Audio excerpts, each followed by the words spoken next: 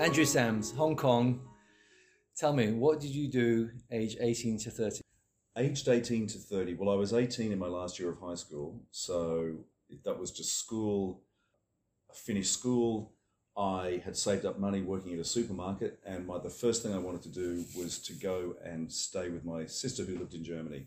So that was my first big kind of entry to the world at that age. I flew to Germany on my own. I mean, 18 actually. You're an adult, so not a big deal. But yeah, that was a great trip. So I went to Germany, stayed with her. She lived in a place called Koblenz, and she was dancing with a ballet company there. And I hung out there and traveled to Berlin on my own and Paris. But I had a really good trip. Came back and started having to look for a job, which at the time was quite difficult. Actually, it was 1983, and there was a bit of a recession going on. So I was on unemployment benefits for a month, which I'm really ashamed of when I look back now, because I probably could have gone out and got some sort of work, and I just took the lazy option. But that was only a month.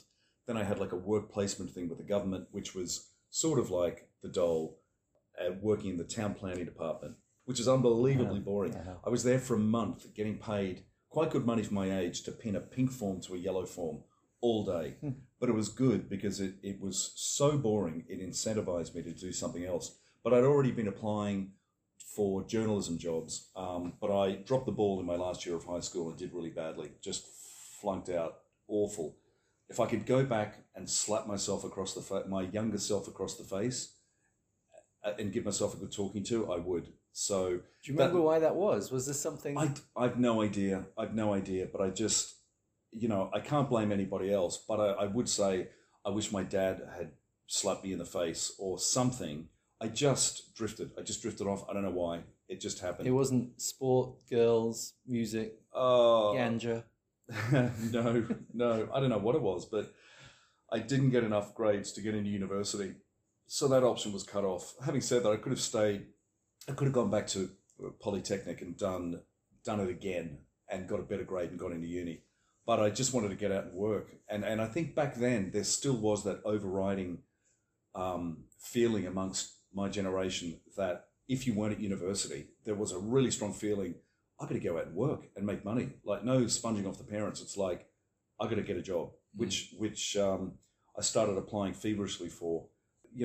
Things were the same back then as they are now, in that a lot of people apply for a small number of jobs and you have to just cast a wide net with job applications, which back then were all done on a typewriter, of course. And send them out letters by post. And send them all out by post. And I only got one reply, and that was from News Limited, Rupert Murdoch's newspapers. And the woman there said, got your application, thank you, but your school grades aren't really good enough to get in here. But I just started badgering her for a few weeks to be able to come in and do the exam. And she finally gave in and said, okay, you can come and do the exam. So on my intake, there was about 2,000 people applying for about 10 jobs. That's what we were told later. Wow. And we had to go in there for an exam, which was general knowledge, current events, that sort of thing. And I was so at home with that. So I got in there and did that exam and I aced it. It was, so I got on the next shortlist because I did. Do you remember revising for that, or was that just from years? No, that was just from years of reading the encyclopedia as a kid and reading my father's newspaper when he came home with it, and just building up a lot of general knowledge. Yeah, Uh-huh. So I aced that, but I was still on a shortlist, and then I badgered the guy who ran the little office where all the sort of office assistants worked, which was the job we were going for. I called him nonstop for about a month, just nonstop, and he just got so sick of me calling that he said, "Oh, for God's sake, come in. So you can start tomorrow." So that was a year of being an office assistant before you got a cadetship that they used to call it. Just to be clear, so how long before, by the time this guy gave in and said, "Come in," roughly how long was that from when you'd actually finished school? Oh, probably I would have finished school at the beginning of December. I think, I can't remember. So I was out of school and kind of not in full employment for about 4 months. That's fairly quick. So you had your European trip, you had your working town town planning, and then went yep. through all this and process. then a couple of months of like exams and pestering these people. Yeah. So this was office assistant job, which sounds like an internship, but actually you work your ass off and you get paid. So I was getting a salary, which was great. You know, I was able to save and buy a car and start driving to work and that sort of thing. But it was good as. But living at home. Yes, I was living at home then. Yes, and back then that sort of internship, which was paid, was so much better than what they are now, because it was deliberate, organized training of all the interns. So you got to know the entire building, how everything worked, who everyone was, and you did different. So one of my jobs was running downstairs 4 times a day and getting the Daily Mirror straight off the printing press, putting it on a trolley, running it upstairs, taking a bundle under my arm and running around the building and delivering it to all these key people. Right. And that would take 3 or 4 runs to empty that. And I was so fit. I've never been as fit in my entire life. And I used to get covered in newspaper ink all down my shirt and pants. My mother used to go crazy for having to wash everything every day. Because newspapers in those days, the ink they used really, I remember. And the smell, I still remember your hands the smell be black. of the ink. I still remember it. Yeah. But that was great, getting to know the building, and you drop paper to the accounts department. The scariest one was going into the editor's office and putting a paper on his desk and then just getting out of there as quickly as possible.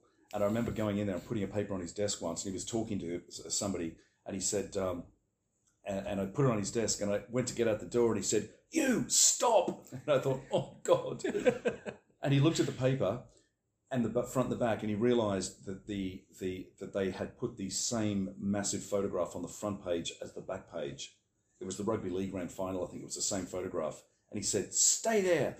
And he picked up the phone to the guy running the print press downstairs, who was the brother of Rupert's right-hand man. And he picked up the phone and he just screamed out, "John, what are you trying to do to me? What are you trying to do to me?"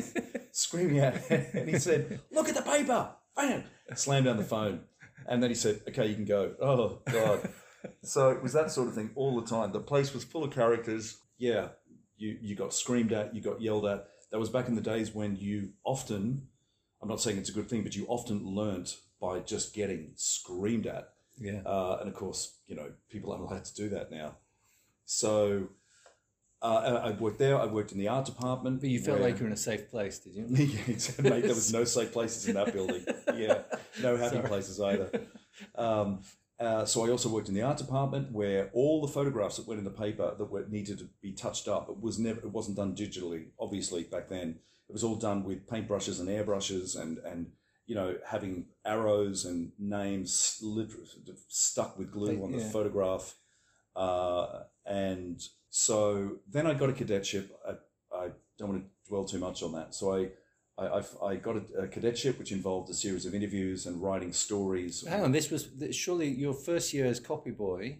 Yeah. Wasn't that the intention? Was that if you got through that, you would become a cadet? Yes, exactly. So it was a bit of a precursor for the. Yes, that's the thing. So there was no guarantee that you'd get a cadetship or an apprenticeship that they call it now. No guarantee at all, and some people didn't make it. Right. So during that year, you had to kind of prove yourself and show you were enthusiastic and write, try and find your own stories and try and get them published in the paper, which I did.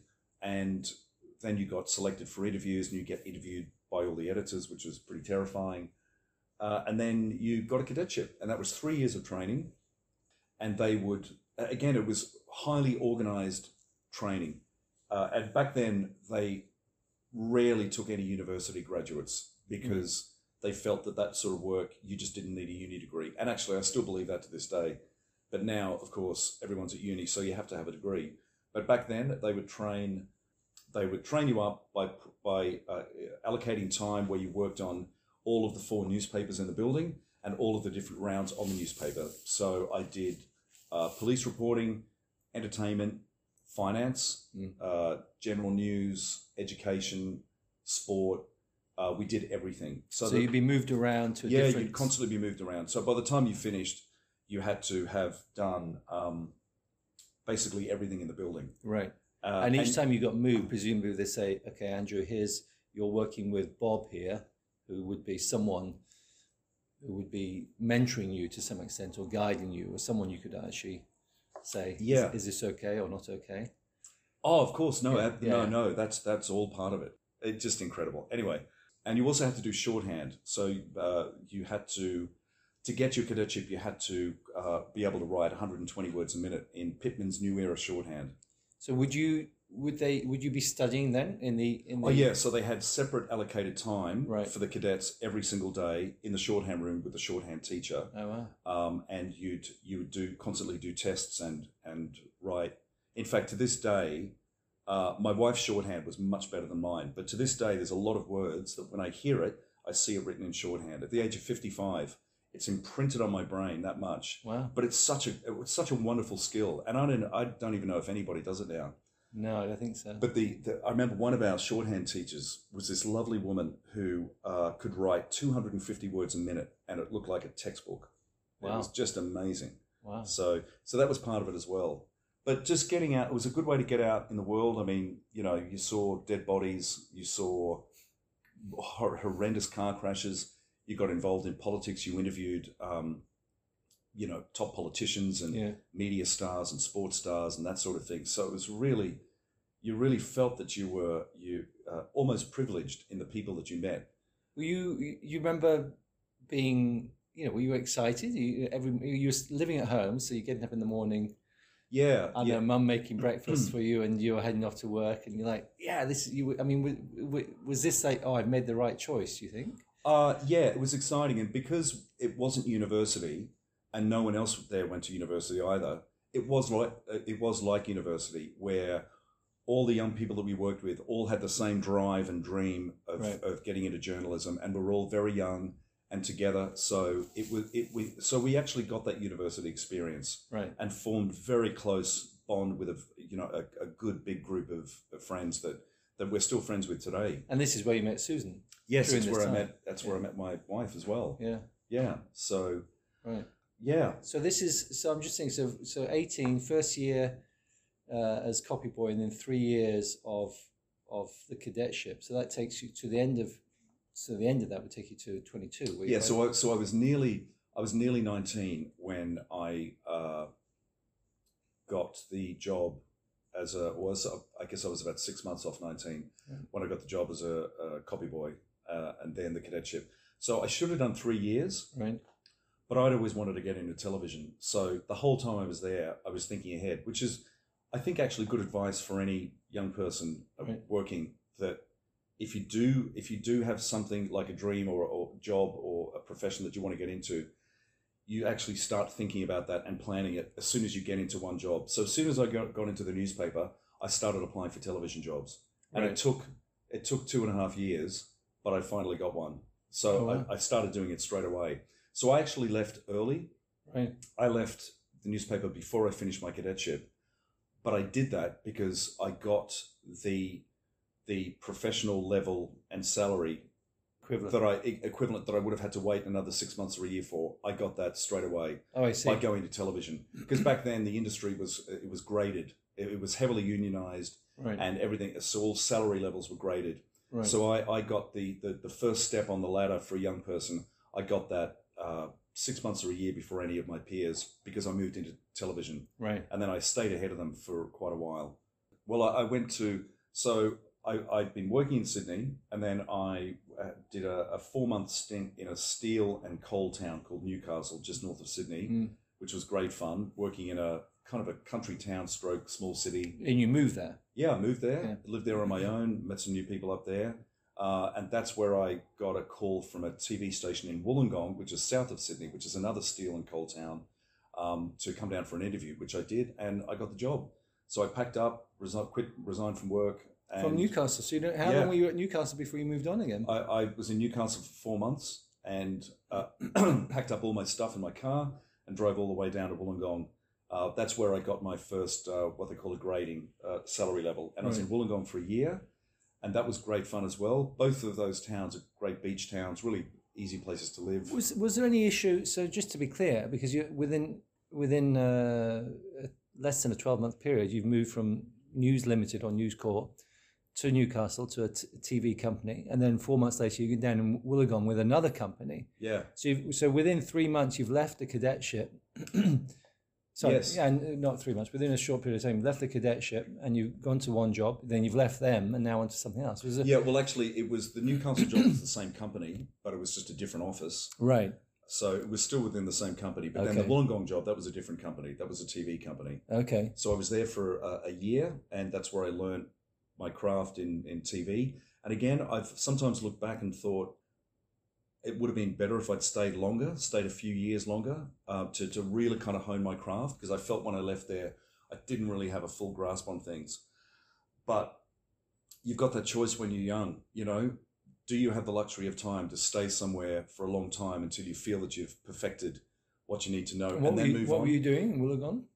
I was doing general news reporting. So So I was front of camera. Yes. So I was yeah, in the field, reporting on anything that would happen in Wollongong, police, actually education, because there's a big university down there, general news, politics, anything. Right. So, and you would always do what's called a piece to camera. So I'd write a story and voice it, and you'd always do a little thing where you stand in front of the camera and, you know, speak for about 10 or 20 seconds, and you plop that inside the story.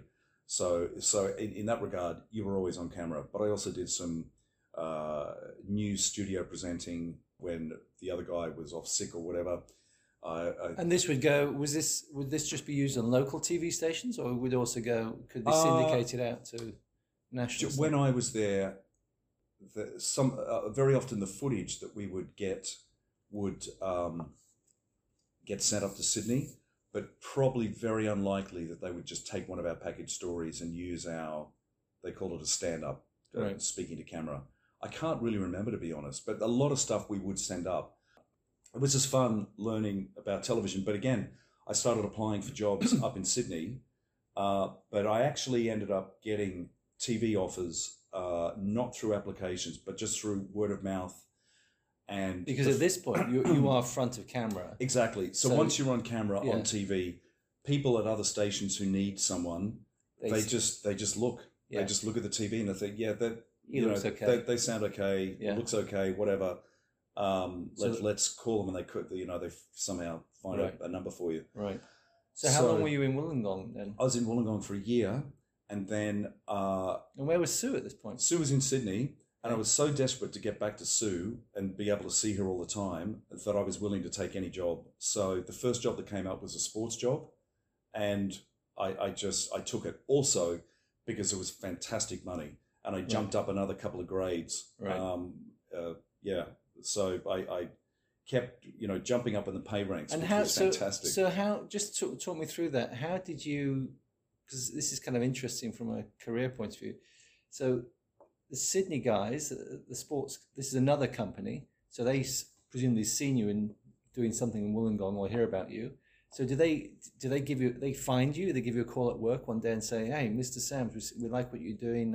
Yeah, I can't remember how they contacted me, but it would have been something like that. I don't know, or maybe they knew someone who knew me and got my home number or something, because Yeah. of course nobody had mobiles back then. Yeah. So yeah, it would have been that. And I went up for an interview, same, and then got the job. So you'd have done Wollongong. You've got a day off work. You'd be like, "I'm just going to drive up to Sydney for the day." Arrange to do an interview. Yeah, exactly. Yeah. And of course with television, because they can see you, you don't have to write a clever application letter, or even the interview is not important, because they don't care, because they've seen you and it's like, okay, yeah, I can see you. I know what you can do. Do you want the job or not? That's pretty much how it works. Yeah. So I was there for a year. And then just to go through, so would you then, so let's say they'd offer you the job there at the interview, would you then go back to Wollongong and work your month's notice and tell them? And would people be angry, or was it fairly common that people knew? No, everyone knew that's how it works, but they were disappointed. I remember I told them, and they said, "Oh, well, that's such a shame. We were hoping you'd be here long term." And I felt really bad because I was good friends with one of the guys, and in a lot of ways, it would have been great if I'd stayed, because I would have learnt more. I would have perfected my craft a bit more. But again, with any person in any career, I guess you've got that choice. It's like, okay, do I stay longer? Yeah. And perfect the craft more, or do I make the most of my youth and move on to climb up that ladder? And really, you kind of do have to climb up the ladder. Well, you had two. I mean, better money, and a better position, and you had Sue back in Sydney. Yeah, exactly. And family back in Sydney. Yeah, that too. And also, it was just Sydney. I didn't want to be in Wollongong forever. Yeah. I mean, who does? So I was up in Sydney doing sports reporting for a year. Do you remember how old you were at this point when you moved back? I would have been, that was 80, I was in Wollongong, I was in 22, 23. Right. But during that year at SBS, the Asian Broadcasting Union, which is a broadcast body that supplies English commentary all over the world, they needed a commentator for the Seoul Olympics in 1988. And the guy there called my boss, who he knew, basically said, "Yeah, we've got a guy here. He's really good. We'll send him up." So I went up to the Seoul Olympics for a month, and that was my first commentary job. So it was kind of a steep learning curve, but it was an amazing experience, obviously. In front of camera, covering? No, not on camera. It was just in a booth doing commentary, not on camera. Okay, but fine. You're reporting on. Yeah, and this commentary package went all over the world. Would that be live, or would they have edited it?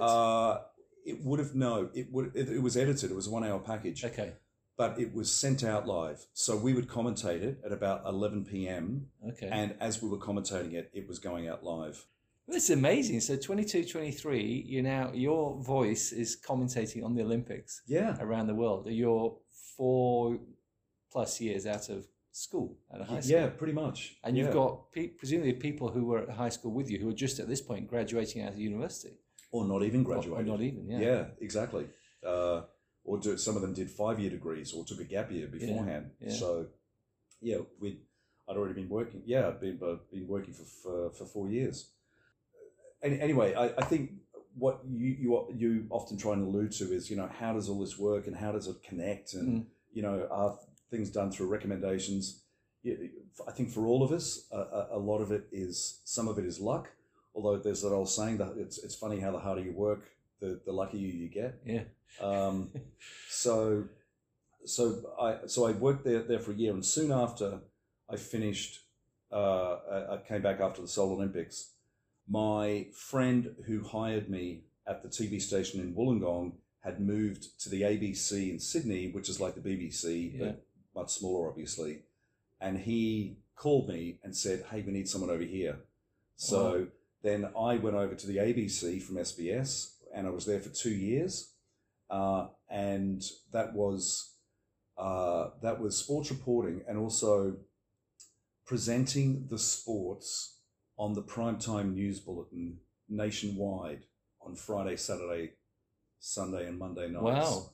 Yeah, and I did that for 2 years, and I was still very young and very nervous. So they'd be like, "So Andrew, over to you. We've got at the MCC today."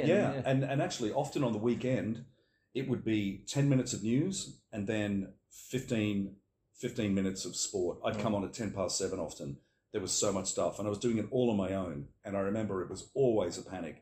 I remember many nights grabbing my papers and literally running downstairs and being almost out of breath by the time I went on air. And I remember one time I was so badly out of breath, the woman newsreader had to read my first story because I couldn't breathe. I was sitting at the desk looking at her, waving my hand in front of my face and breathing and sweating. And she looked at me, and I was also looking at the producer through the camera saying, "I can't do this." I literally couldn't talk. So she read the first news story, and then I was okay for the next one. So that was crazy. It was good training, but it was just insane. And this whole time, I mean, this is great. So you're now with the ABC, and this whole time you and Susan are boyfriend, girlfriend. Yeah. You're both living at home, respectively. We were living, I spent some time living out. Actually, the 2 years I was at the ABC, I lived in a shared house in Sydney in a place called Mossman for a year, which was good fun. And that obviously Sue would come over and stay often. So that was, was pretty easy. And then actually for the second year, we moved in together close to my work in a place called Greenwich in Sydney. So 1990, Sue and I moved in together. That was my second year at the ABC, and that was just the same, the usual. But it was difficult though. So you're 25? No, not even that. I was still 24, I think. And you moved in together, age 24? Yeah. Sue was 23, I think. Right. But so this was a really good job and a really good opportunity. But for me, my interests weren't in sport. I only ever took a sport job just to get back to Sydney. Right. So that would have been a great career path for me. I could have stayed there literally forever and done that job. But with that job, because it was sport, I had to work every single weekend. And I tell you, it's just socially, it's a killer. Yeah. Personally, and if you're in a relationship. So I was getting toward the end of that 2 years, and I just thought, we're going to break up if I keep doing this job. Personally, I don't really like it. I was doing nothing but rugby league all winter, and it's a game that I hate. And I was doing nothing but cricket all summer, which I love cricket, but it was just getting tedious. So I'd planned to resign anyway. I thought, I'm going to quit. I don't know what I'm going to do, but I'm going to quit at the end of this contract. It was a 2-year contract. Right. But during that time, toward the end, after I'd already decided I was going to leave, out of the blue, I got a call at the office from the Australian guy who took me up to Seoul, to the Seoul Olympics. Who he was the one working for the Asian Broadcasting Union. So again, this web of people that you know. Yeah. So he was much older, about 20 years older than me, and he called me and said, "Oh, would you consider, moving to Hong Kong and working up here?" Because he was up here. Because he had moved from Malaysia to TVB in Hong Kong, right? And they needed somebody up here. So he said, "Would you consider moving up to Hong Kong?" And I just thought, "Yeah, right, Hong Kong, forget it." And I said, "Oh yeah." So we had to catch up on the phone. He said, "Look, I'll give you a call again in 6 weeks or something and see how you feel." I said, "Yeah, all right, see ya." I thought, "You've got to be kidding." And then as I was nearing the end of my contract and I didn't have another job lined up, I started to get a little bit worried. And I thought, "Ooh, crikey." And he called me again and said, "Look, why don't you come up? We'll fly you up, put you in a nice hotel, take you around town for a week, show you what Hong Kong's like, and then see how you feel." So even then I thought, "You've got to be joking." But I thought, well, they're going to fly me up. It's a free trip. They're putting me in a hotel, so why not? Yeah. So I did that, and it literally was whining and dining. They were just super nice to me. Out to dinner every night. Little tours of Hong Kong, and by the end of the week, I just found myself signing a contract. It was like a blur, and I thought, well, may as well. And then I went back home and said to Sue, "I'm moving to Hong Kong." So I was planning on coming up here just for a year on my own, then going back to Sydney, as everybody does. Yeah. And then Sue was out of work as well, and I still remember her calling me. I never forget. I remember her calling me very clearly and saying, "I'm coming to Hong Kong with you." Wow. And I said, "No, you're not." No, I was only joking. No, and I said, "Well, that's great." So we came up here together. So we had aged. So we flew up here in February 91. So I was 25 and she was 24. Sorry, just interrupt. It's so interesting to hear how much you had done, and you're still very young.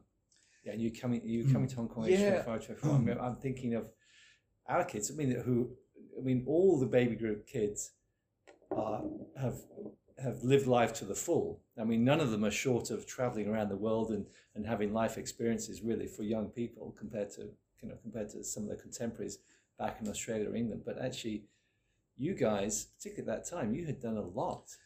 Yeah, well, a lot of work, a lot of chore. You were. No, absolutely. By that time, we'd both had a lot of life experience and like real career highs. Even at that age. Yeah. But to some extent, is the nature of the work that you were in, isn't it? When I'm thinking about it. So if you had an equivalent friend, or someone who had studied accounting or architecture, and had been working as long as you had, the chances of them having the same peaks and the same experiences would have been much less. Much less. Certainly in accounting, but even in architecture, unless I think of my own career.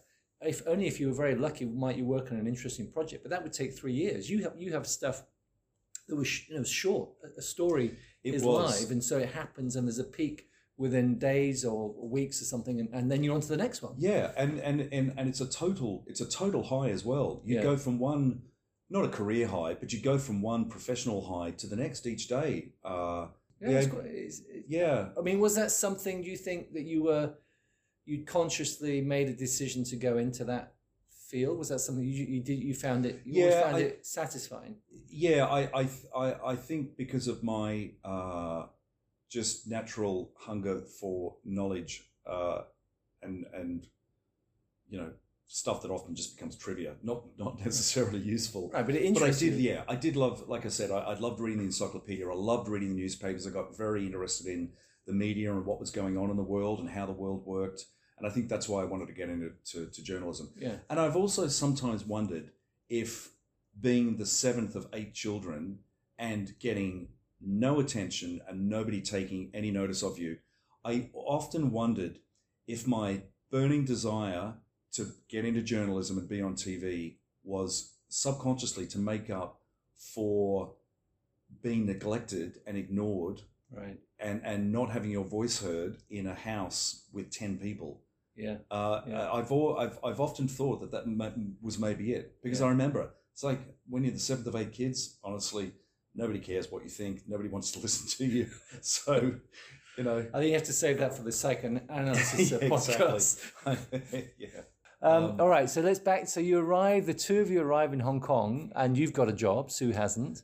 Yes. So we arrived in Hong Kong. Yeah. So I had a job, which another reason why I took the job was not this is with TVB. Yeah, with TVB. Yeah. So another reason I took the job, not absolutely not because it was my only choice, but because it really did at the time for me. It paid so incredibly well. Right. It really did. Right. So it was a no-brainer. I thought, I don't really want to go to Hong Kong, but I would be an idiot to say no to this. Yeah. So I took it. So it was great. So we came up here, really secure, nice accommodation, all of that. So Sue could relax and take her time looking for a job that was suited to her. You had the financial security. Yes, absolutely. The job was good. Yep. So she could take her time. How was TVB? Did they help you find accommodation?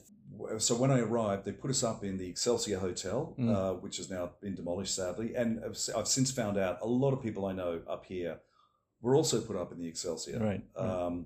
So we had a couple of weeks there going around with real estate people showing us all sorts of places all over Hong Kong. And in the end, we actually ourselves found a great little flat in Causeway Bay, literally around the corner from the hotel. And I ended up paying the bellboy $100 Hong Kong to put all our bags on a trolley and walk it around and bring it up to the flat for us. And he had the little red hat on and the little red bolero jacket and everything. So that's where we spent the first 2 years, which was a good introduction to Hong Kong. So you were expecting to stay for a year.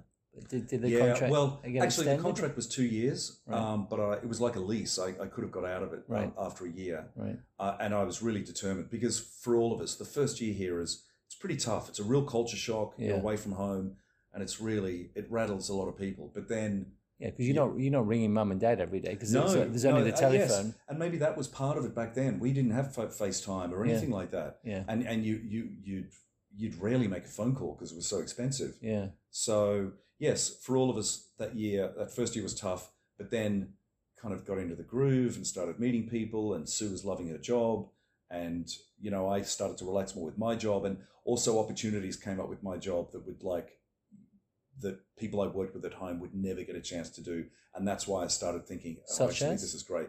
Well, not 91, but certainly the second year was the Barcelona Olympics in 1992. So we did 2 trips over there with TVB and the crew. We went over there and did features and filmed stuff for feature stories, right, and that sort of thing. So that was great. And then I got a taste of what the job would be like, and I thought, wow, this is great. Yeah. So, and then later that year, I hosted the Olympics and did the commentary with a team of people, something that guys my age working in, even at the top commercial stations in Sydney who were getting paid more than me at the time, those guys wouldn't have even had that opportunity. Right. So 92, so you were 26, 27. 92, I was coming up to 27. Yeah. And satisfied. by accident, so the stuff that had made you a bit fed up of sports at ABC, working the weekends, etc., it didn't happen here. That's a very good point. But you didn't know that. That wasn't part of your career move. It was by accident. You got here and you were doing the sport, but it wasn't interrupting with your social life and your personal life as much. That's the thing. It's funny how it's funny, like sometimes you do feel somebody or something is guiding you through your life and your career. I hate to get heavy and, spiritual, but I really, really firmly believe that. I've always believed that with my career. It's like, so much stuff has happened. I just think, really? Coincidence? Yeah. So, anyway, that's just me personally. Someone's got the big ledger. Yeah, watching there's like what's going a on. hand guiding you. I've always believed that, and exactly, it's like I was in Sydney and I thought, oh geez, I can't do this anymore. So somebody said, okay, well, why don't you try this?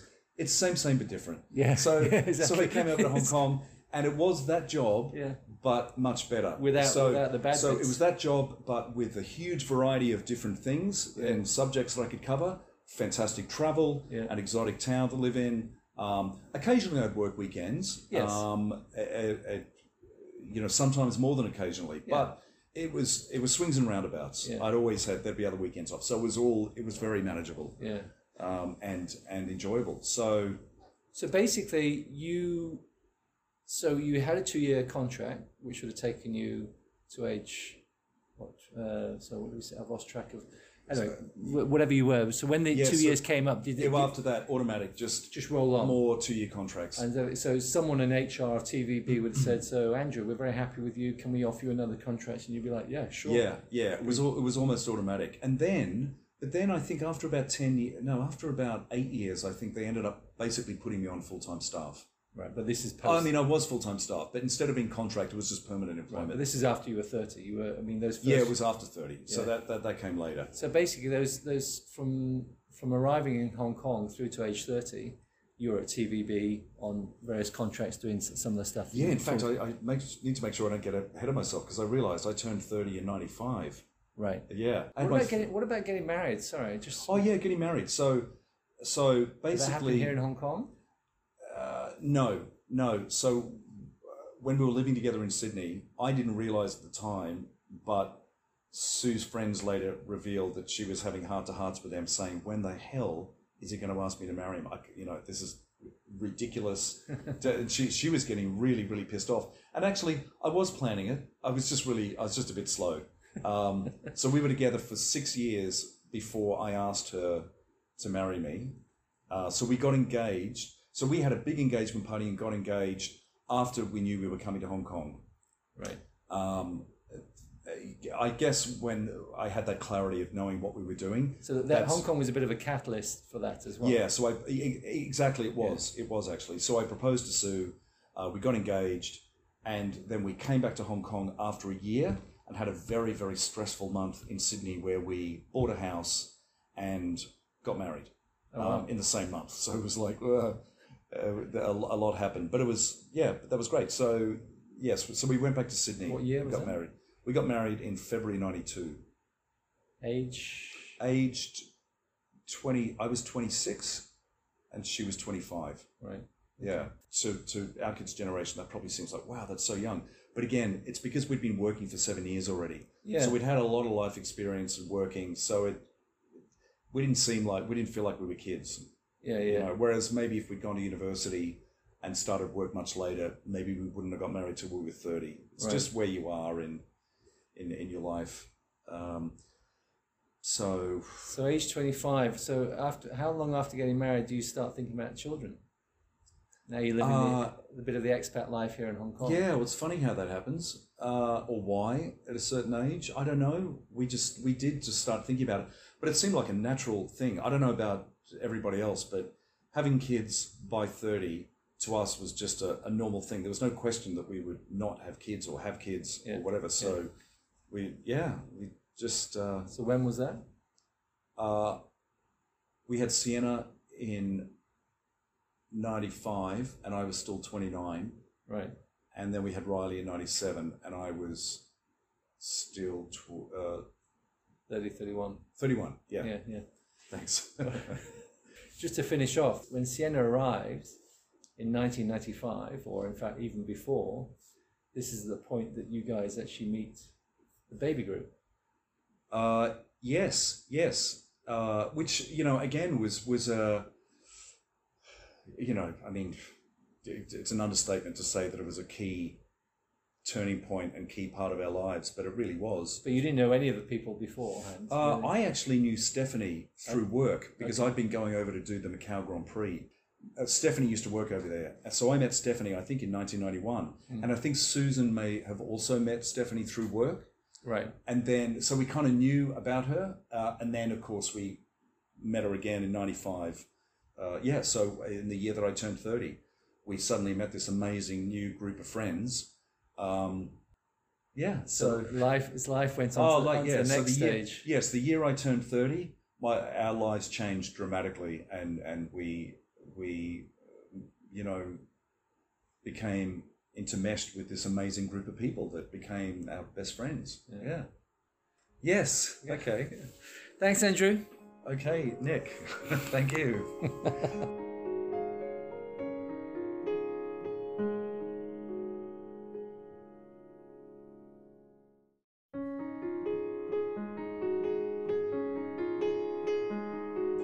Andrew Sams, Hong Kong.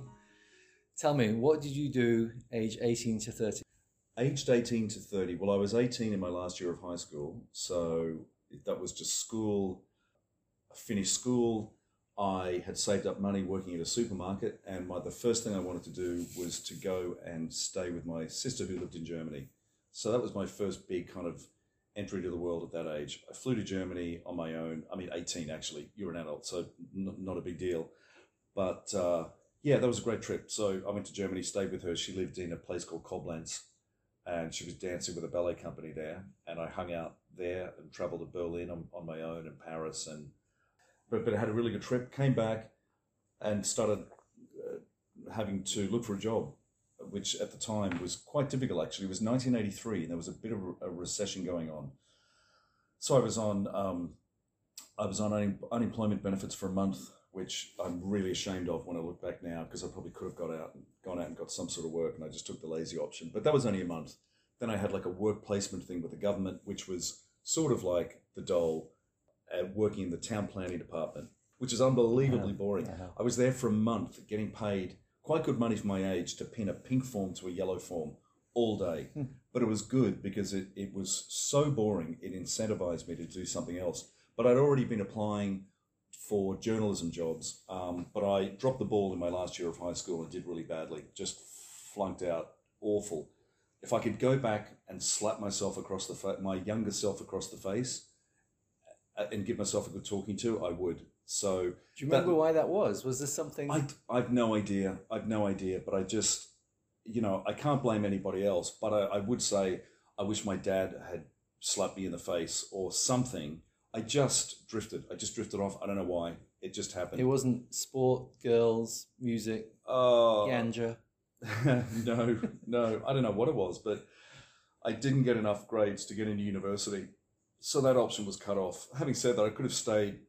I could have gone back to Polytechnic and done it again and got a better grade and got into uni. But I just wanted to get out and work. And I think back then there still was that overriding feeling amongst my generation that if you weren't at university, there was a really strong feeling, I got to go out and work and make money. Like no sponging off the parents. It's like, I got to get a job, which I started applying feverishly for. Things were the same back then as they are now, in that a lot of people apply for a small number of jobs and you have to just cast a wide net with job applications, which back then were all done on a typewriter, of course. And send them out letters by post. And send them all out by post. And I only got one reply, and that was from News Limited, Rupert Murdoch's newspapers. And the woman there said, got your application, thank you, but your school grades aren't really good enough to get in here. But I just started badgering her for a few weeks to be able to come in and do the exam. And she finally gave in and said, okay, you can come and do the exam. So on my intake, there was about 2,000 people applying for about 10 jobs. That's what we were told later. Wow. And we had to go in there for an exam, which was general knowledge, current events, that sort of thing. And I was so at home with that. So I got in there and did that exam and I aced it. It was, so I got on the next shortlist because I did. Do you remember revising for that, or was that just from years? No, that was just from years of reading the encyclopedia as a kid and reading my father's newspaper when he came home with it, and just building up a lot of general knowledge. Yeah, uh-huh. So I aced that, but I was still on a shortlist, and then I badgered the guy who ran the little office where all the sort of office assistants worked, which was the job we were going for. I called him nonstop for about a month, just non-stop. And he just got so sick of me calling that he said, "Oh, for God's sake, come in.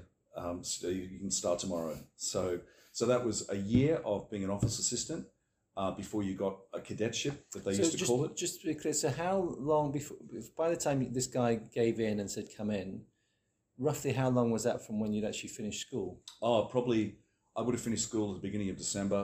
I think, I can't remember. So I was out of school and kind of not in full employment for about 4 months. That's fairly quick. So you had your European trip, you had your working town planning, and then went through all this process. And then a couple of months of like exams and pestering these people. Yeah. So this was office assistant job, which sounds like an internship, but actually you work your ass off and you get paid. So I was getting a salary, which was great. I was able to save and buy a car and start driving to work and that sort of thing. But it was good as. But living at home.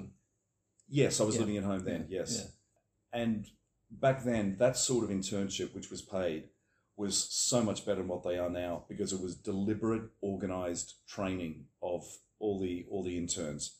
So you got to know the entire building, how everything worked, who everyone was, and you did different. So one of my jobs was running downstairs 4 times a day and getting the Daily Mirror straight off the printing press, putting it on a trolley, running it upstairs, taking a bundle under my arm and running around the building and delivering it to all these key people.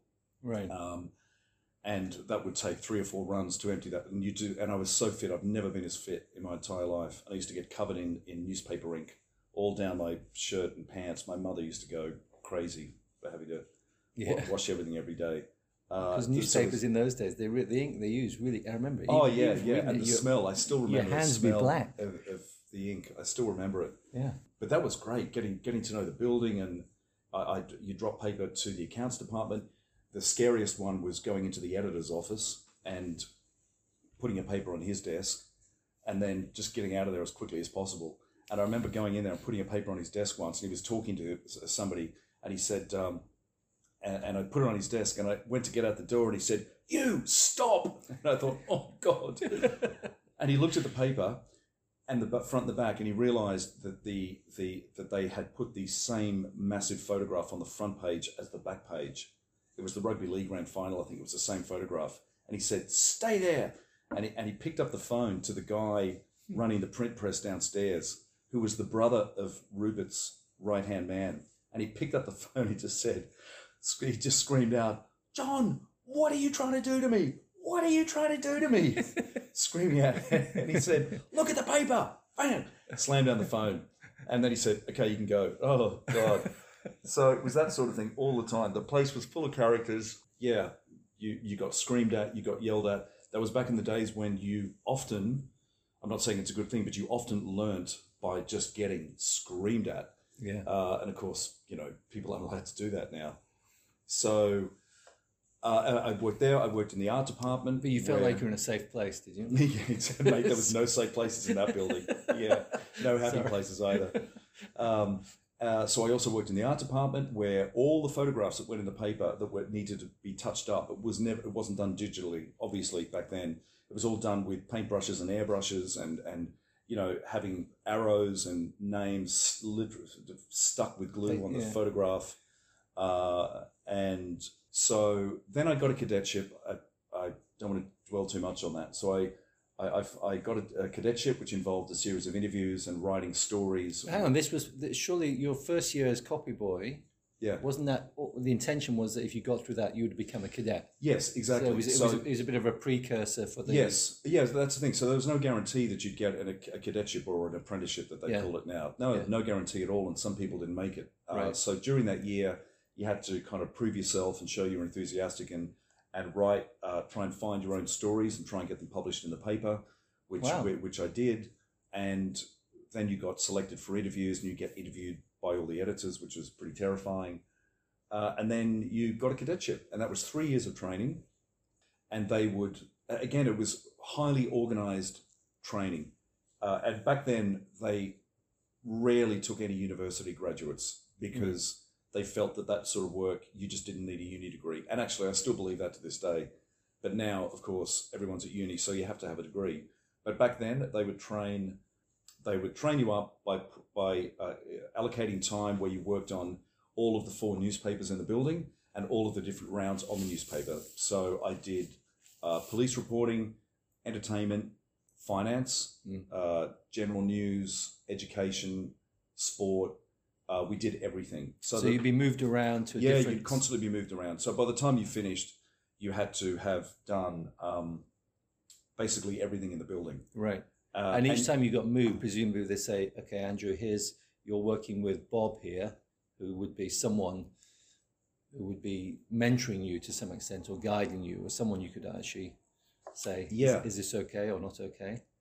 Oh, of course. No, no, that's all part of it. It's just incredible. Anyway, and you also had to do shorthand. So you had to get your cadetship, you had to be able to write 120 words a minute in Pitman's New Era shorthand. So would you be studying then in the? Oh yeah, so they had separate allocated time right. for the cadets every single day in the shorthand room with the shorthand teacher. Oh wow! And you would constantly do tests and write.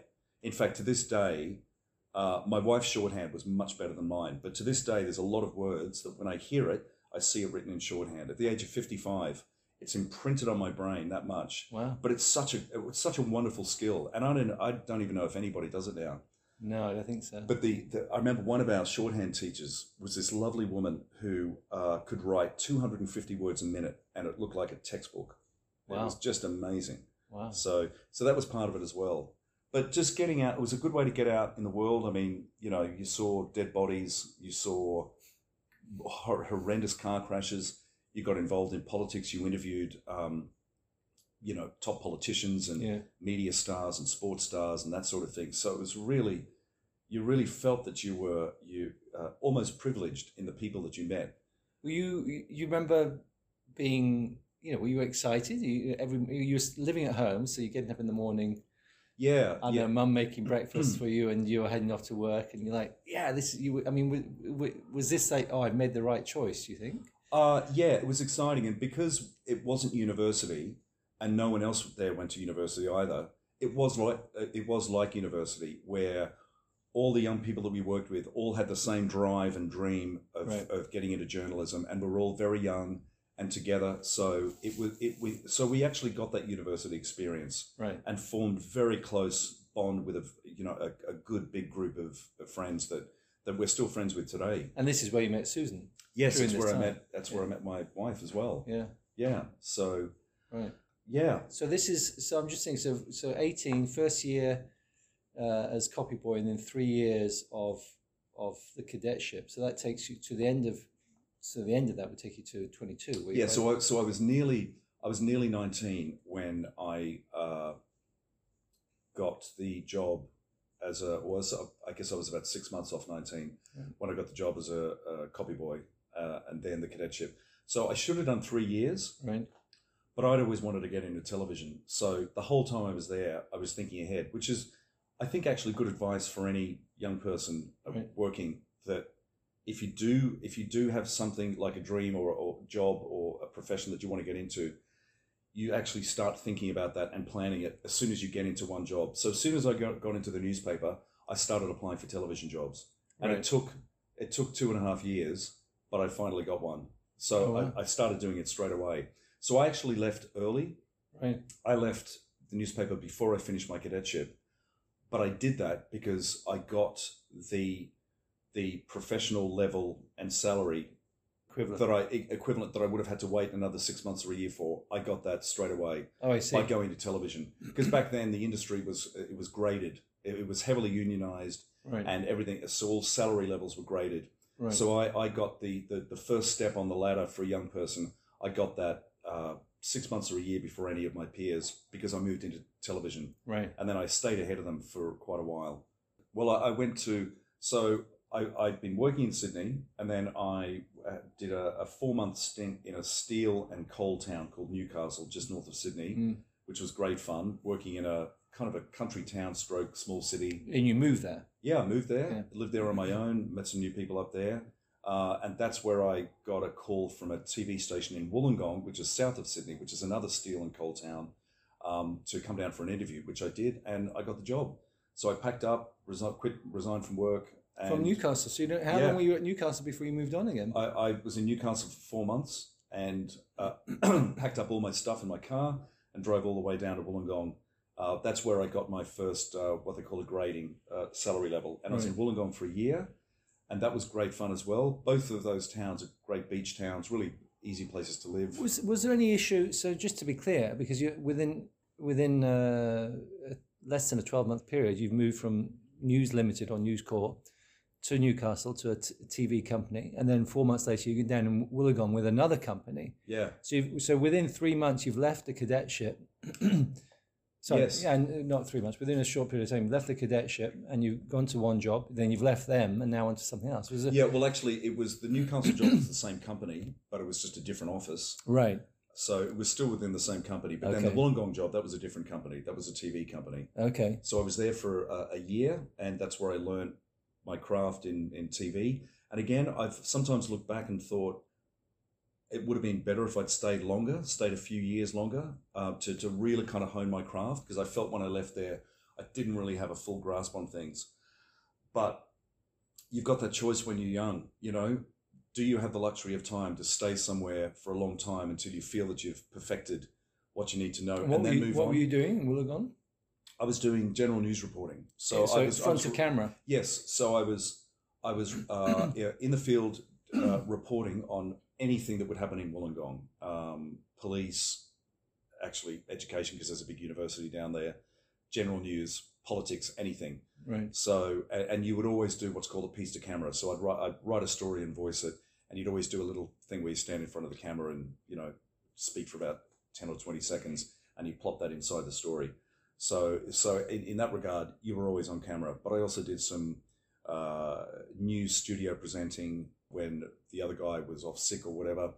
And this would would this just be used on local TV stations, or would also could be syndicated out to national? When I was there, very often the footage that we would get would get sent up to Sydney, but probably very unlikely that they would just take one of our package stories and use they call it a stand-up, speaking to camera. I can't really remember, to be honest, but a lot of stuff we would send up. It was just fun learning about television. But again, I started applying for jobs up in Sydney, but I actually ended up getting TV offers, not through applications, but just through word of mouth. And because at this point, you are front of camera. Exactly. So once you're on camera on TV, people at other stations who need someone, they just look. Yeah. They just look at the TV and they think, yeah, that looks okay. They sound okay. Yeah. Looks okay. Whatever. Let's call them, and they somehow find a number for you. Right.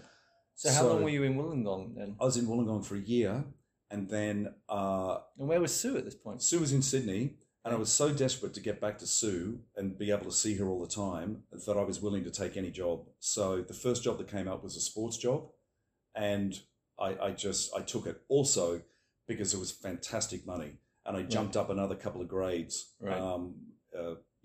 So I kept, jumping up in the pay ranks, and which was fantastic. So how, just talk me through that. How did you, because this is kind of interesting from a career point of view. So the Sydney guys, the sports, this is another company. So they presumably seen you in doing something in Wollongong or hear about you. So do they find you? They give you a call at work one day and say, hey, Mr. Sams, we like what you're doing. Yeah, I can't remember how they contacted me. But it would have been something like that. I don't know, or maybe they knew someone who knew me and got my home number or something. Because of course nobody had mobiles back then. Yeah. So yeah, it would have been that. And I went up for an interview, same, and then got the job. So you'd have done Wollongong. You've got a day off work. You'd be like, I'm just going to drive up to Sydney for the day, arrange to do an interview. Yeah, exactly. Yeah. And of course with television, because they can see you, you don't have to write a clever application letter, or even the interview is not important because they don't care, because they've seen you and it's like, okay, I can see you. I know what you can do. Do you want the job or not? That's pretty much how it works. Yeah. So I was there for a year. And then, just to go through, so would you then, let's say they'd offer you the job there at the interview, would you then go back to Wollongong and work your month's notice and tell them?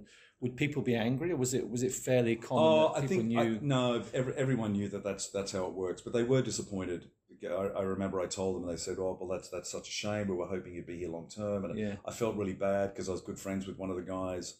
And in a lot of ways, it would have been great if I'd stayed, because I would have learnt more. I would have perfected my craft a bit more. But, you know, again, with any person in any career, I guess, you've got that choice. It's like, okay, Yeah. do I stay longer Yeah. and you know, perfect the craft more, or do I make the most of my youth and move on to, you know, to climb up that ladder? And really, you know, you kind of do have to climb up the ladder. Well, you had two. I mean, better money, and a better position, and you had Sue back in Sydney. Yeah, exactly. And family back in Sydney. Yeah, that too. And also, it was just Sydney. I didn't want to be in Wollongong forever. Yeah. I mean, who does? So I was up in Sydney doing sports reporting for a year. Do you remember how old you were at this point when you moved back? I would have been, that was 80, I was in Wollongong, I was in 22, 23. Right. But during that year at SBS, the Asian Broadcasting Union, which is a broadcast body that supplies English commentary all over the world, they needed a commentator for the Seoul Olympics in 1988. And the guy there called my boss, who he knew, basically said, "Yeah, we've got a guy here who's really good. We'll send him up." So I went up to the Seoul Olympics for a month, and that was my first commentary job. So it was kind of a steep learning curve, but it was an amazing experience, obviously. In front of camera, covering? No, not on camera. It was just in a booth doing commentary, not on camera. Okay, but fine. You're reporting on. Yeah, and this commentary package went all over the world. Would that be live, or would they have edited it? It would have It was edited. It was a 1 hour package. Okay. But it was sent out live, so we would commentate it at about 11 p.m. Okay. And as we were commentating it, it was going out live. This is amazing. So 22, 23, your voice is commentating on the Olympics. Yeah. Around the world. You're 4+ years out of school, out of high school. Yeah, pretty much. And you've got presumably people who were at high school with you who are just at this point graduating out of university. Or not even graduated. Or not even, yeah. Yeah, exactly. Some of them did 5-year degrees or took a gap year beforehand. Yeah. So, yeah, I'd already been working. Yeah, I'd been working for 4 years. Anyway, I think what you often try and allude to is, you know, how does all this work and how does it connect, and you know, are things done through recommendations? I think for all of us, a lot of it is, some of it is luck. Although there's that old saying that it's funny how the harder you work, the luckier you get. Yeah. So I worked there for a year, and soon after I finished, I came back after the Seoul Olympics. My friend who hired me at the TV station in Wollongong had moved to the ABC in Sydney, which is like the BBC, but much smaller, obviously. And he called me and said, "Hey, we need someone over here." So then I went over to the ABC from SBS, and I was there for 2 years.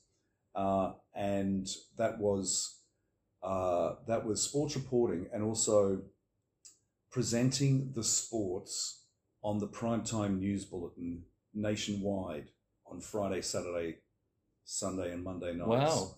Yeah, and I did that for 2 years, and I was still very young and very nervous. So they'd be like, "So Andrew, over to you. We've got the MCC today."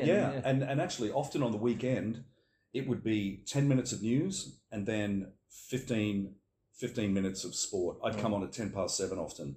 There was so much stuff, and I was doing it all on my own. And I remember it was always a panic. I remember many nights grabbing my papers and literally running downstairs and being almost out of breath by the time I went on air. And I remember one time I was so badly out of breath, the woman newsreader had to read my first story because I couldn't breathe. I was sitting at the desk looking at her, waving my hand in front of my face and breathing and sweating. And she looked at me, and I was also looking at the producer through the camera saying, "I can't do this." I literally couldn't talk. So she read the first news story, and then I was okay for the next one. So that was crazy. It was good training, but it was just insane. And this whole time, I mean, this is great. So you're now with the ABC, and this whole time you and Susan are boyfriend, girlfriend. Yeah. You're both living at home, respectively. We were living, I spent some time living out. Actually, the 2 years I was at the ABC, I lived in a shared house in Sydney in a place called Mossman for a year, which was good fun. And that obviously Sue would come over and stay often. So that was, that was pretty easy. And then actually for the second year, we moved in together close to my work in a place called Greenwich in Sydney.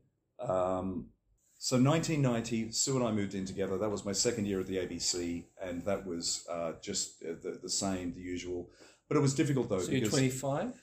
No, not even that. I was still 24, I think. And you moved in together at age 24? Yeah. Sue was 23, I think. Right. But so this was a really good job and a really good opportunity. But for me, my interests weren't in sport. I only ever took a sport job just to get back to Sydney. Right. So that would have been a great career path for me. I could have stayed there literally forever and done that job. But with that job, because it was sport, I had to work every single weekend. And I'll tell you, it's just socially, it's a killer. Yeah. Personally, and if you're in a relationship. So I was getting toward the end of that 2 years, and I just thought, we're going to break up if I keep doing this job. Personally, I don't really like it. I was doing nothing but rugby league all winter, and it's a game that I hate.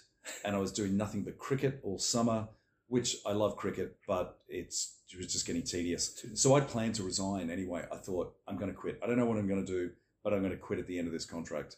It was a 2-year contract. Right.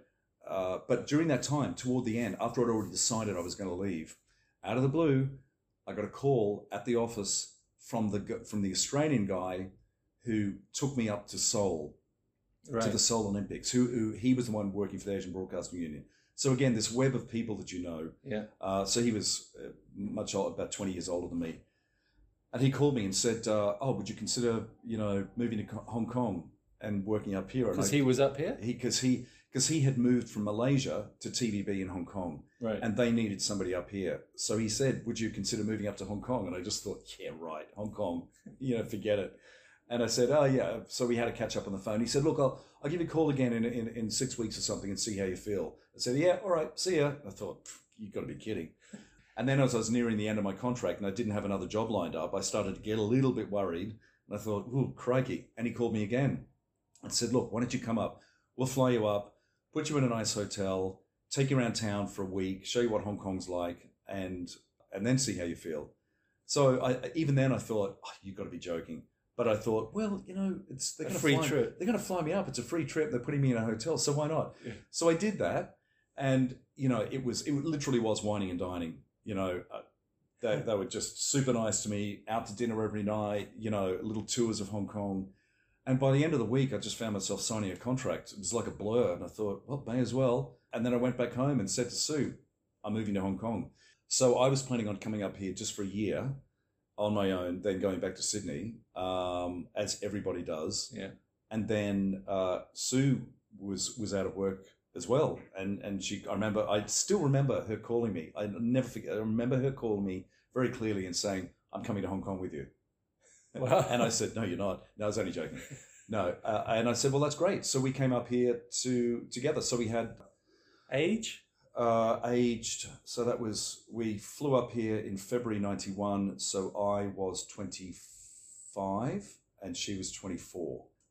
Sorry, just interrupt. It's so interesting to hear how much you had done, and you're still very young. Yeah, and you're coming to Hong Kong age 25, 24. I'm thinking of our kids. All the baby group kids have lived life to the full. None of them are short of traveling around the world and having life experiences really for young people compared to some of their contemporaries back in Australia or England. But actually, you guys, particularly at that time, you had done a lot. Yeah, well, a lot of work, a lot of chore. You were. No, absolutely. By that time, we'd both had a lot of life experience and like real career highs. Even at that age. Yeah. To some extent, is the nature of the work that you were in, isn't it? When I'm thinking about it. So if you had an equivalent friend, or someone who had studied accounting or architecture, and had been working as long as you had, the chances of them having the same peaks and the same experiences would have been much less. Much less. Certainly in accounting, but even in architecture, unless I think of my own career. if only if you were very lucky, might you work on an interesting project. But that would take 3 years. You have stuff that was short. A story is live, and so it happens, and there's a peak within days or weeks or something, and then you're on to the next one. Yeah, and it's a total high as well. You go from one, not a career high, but you go from one professional high to the next each day. Yeah. I mean, was that something, do you think, that you consciously made a decision to go into that field? Was that something you found it? You always found it satisfying? Yeah, I think because of my just natural hunger for knowledge and stuff that often just becomes trivia, not necessarily useful. Right, but it interests you. I did love, like I said, I loved reading the encyclopedia. I loved reading the newspapers. I got very interested in the media and what was going on in the world and how the world worked. And I think that's why I wanted to get into journalism. Yeah. And I've also sometimes wondered if being the seventh of 8 children and getting no attention and nobody taking any notice of you, I often wondered if my burning desire to get into journalism and be on TV was subconsciously to make up for being neglected and ignored, right, and not having your voice heard in a house with 10 people. Yeah. I've often thought that was maybe it, because I remember it's like when you're the seventh of 8 kids, honestly, nobody cares what you think. Nobody wants to listen to you. So, I think you have to save that for the psychoanalysis podcast. Yeah. All right. So let's back. So you arrive. The two of you arrive in Hong Kong, and you've got a job. Sue hasn't. Yes. So we arrived in Hong Kong. Yeah. So I had a job, which another reason why I took the job was not this because, is with TVB. Yeah, with TVB. Yeah. So another reason I took the job, not absolutely not because it was my only choice, but because it really did at the time for me. It paid so incredibly well. Right. It really did. Right. So it was a no-brainer. I thought, I don't really want to go to Hong Kong, but I would be an idiot to say no to this. Yeah. So I took it. So it was great. So we came up here, really secure, nice accommodation, all of that. So Sue could relax and take her time looking for a job that was suited to her. You had the financial security. Yes, absolutely. The job was good. Yep. So she could take her time. How was TVB? Did they help you find accommodation? So when I arrived, they put us up in the Excelsior Hotel, which has now been demolished, sadly. And I've since found out a lot of people I know up here were also put up in the Excelsior. Right. So we had a couple of weeks there going around with real estate people showing us all sorts of places all over Hong Kong. And in the end, we actually ourselves found a great little flat in Causeway Bay, literally around the corner from the hotel. And I ended up paying the bellboy $100 Hong Kong to put all our bags on a trolley and walk it around and bring it up to the flat for us. And he had the little red hat on and the little red bolero jacket and everything. So that's where we spent the first 2 years, which was a good introduction to Hong Kong. So you were expecting to stay for a year. Did the contract? Well, actually, extended? The contract was 2 years, right. But it was like a lease. I could have got out of it right. After a year, right. And I was really determined because for all of us, the first year here it's pretty tough. It's a real culture shock. Yeah. You're away from home, and it rattles a lot of people. But then because you're not ringing mum and dad every day because there's only the telephone. Yes. And maybe that was part of it back then. We didn't have FaceTime or anything like that. Yeah. And you'd rarely make a phone call because it was so expensive. Yeah. So yes, for all of us that first year was tough, but then kind of got into the groove and started meeting people, and Sue was loving her job, and I started to relax more with my job, and also opportunities came up with my job that people I worked with at home would never get a chance to do, and that's why I started thinking, this is great. Well, not 91, but certainly the second year was the Barcelona Olympics in 1992. So we did 2 trips over there with TVB and the crew. We went over there and did features and filmed stuff for feature stories, right, and that sort of thing. So that was great. And then I got a taste of what the job would be like, and I thought, wow, this is great. Yeah. So, and then later that year, I hosted the Olympics and did the commentary with a team of people, something that guys my age working in, even at the top commercial stations in Sydney, who were getting paid more than me at the time, those guys wouldn't have even had that opportunity. Right. So 92, so you were 26, 27. 92, I was coming up to 27. Yeah. And satisfied. by accident, so the stuff that had made you a bit fed up of sports at ABC, working the weekends, etc., it didn't happen here. That's a very good point. But you didn't, of course, you didn't know that. It didn't, perhaps, that wasn't part of your career move. It was by accident. You got here and you were doing the sport, but it wasn't interrupting with your social life and your personal life as much. That's the thing. It's funny how it's funny, like sometimes you do feel somebody or something is guiding you through your life and your career. You know, I hate to get heavy and, spiritual, but I really, really firmly believe that. I've always believed that with my career. It's like, so much stuff has happened. I just think, really? Coincidence? Yeah. So anyway, that's just me personally. Someone's got the big ledger. Yeah, there's like a hand guiding you. I've always believed that. And exactly, it's like I was in Sydney and I thought, oh, geez, I can't do this anymore. So somebody said, okay, well, why don't you try this? It's same but different. Yeah. So, exactly. So I came over to Hong Kong and it was that job, but much better. Without the bad So bits. it was that job, but with a huge variety of different things and subjects that I could cover. Fantastic travel, an exotic town to live in. Occasionally I'd work weekends. Yes. Sometimes more than occasionally, but it was swings and roundabouts. Yeah. There'd be other weekends off. So it was very manageable. Yeah. And enjoyable. So basically you had a 2-year contract, which would have taken you to age, what do we say? I've lost track of. Anyway, whatever you were. So when the 2 years came up, after that, automatic, just roll on. More 2-year contracts. And so someone in HR of TVB would have said, "So Andrew, we're very happy with you. Can we offer you another contract?" And you'd be like, "Yeah, sure." Yeah. It was almost automatic. And then I think after about 8 years, I think they ended up basically putting me on full-time staff.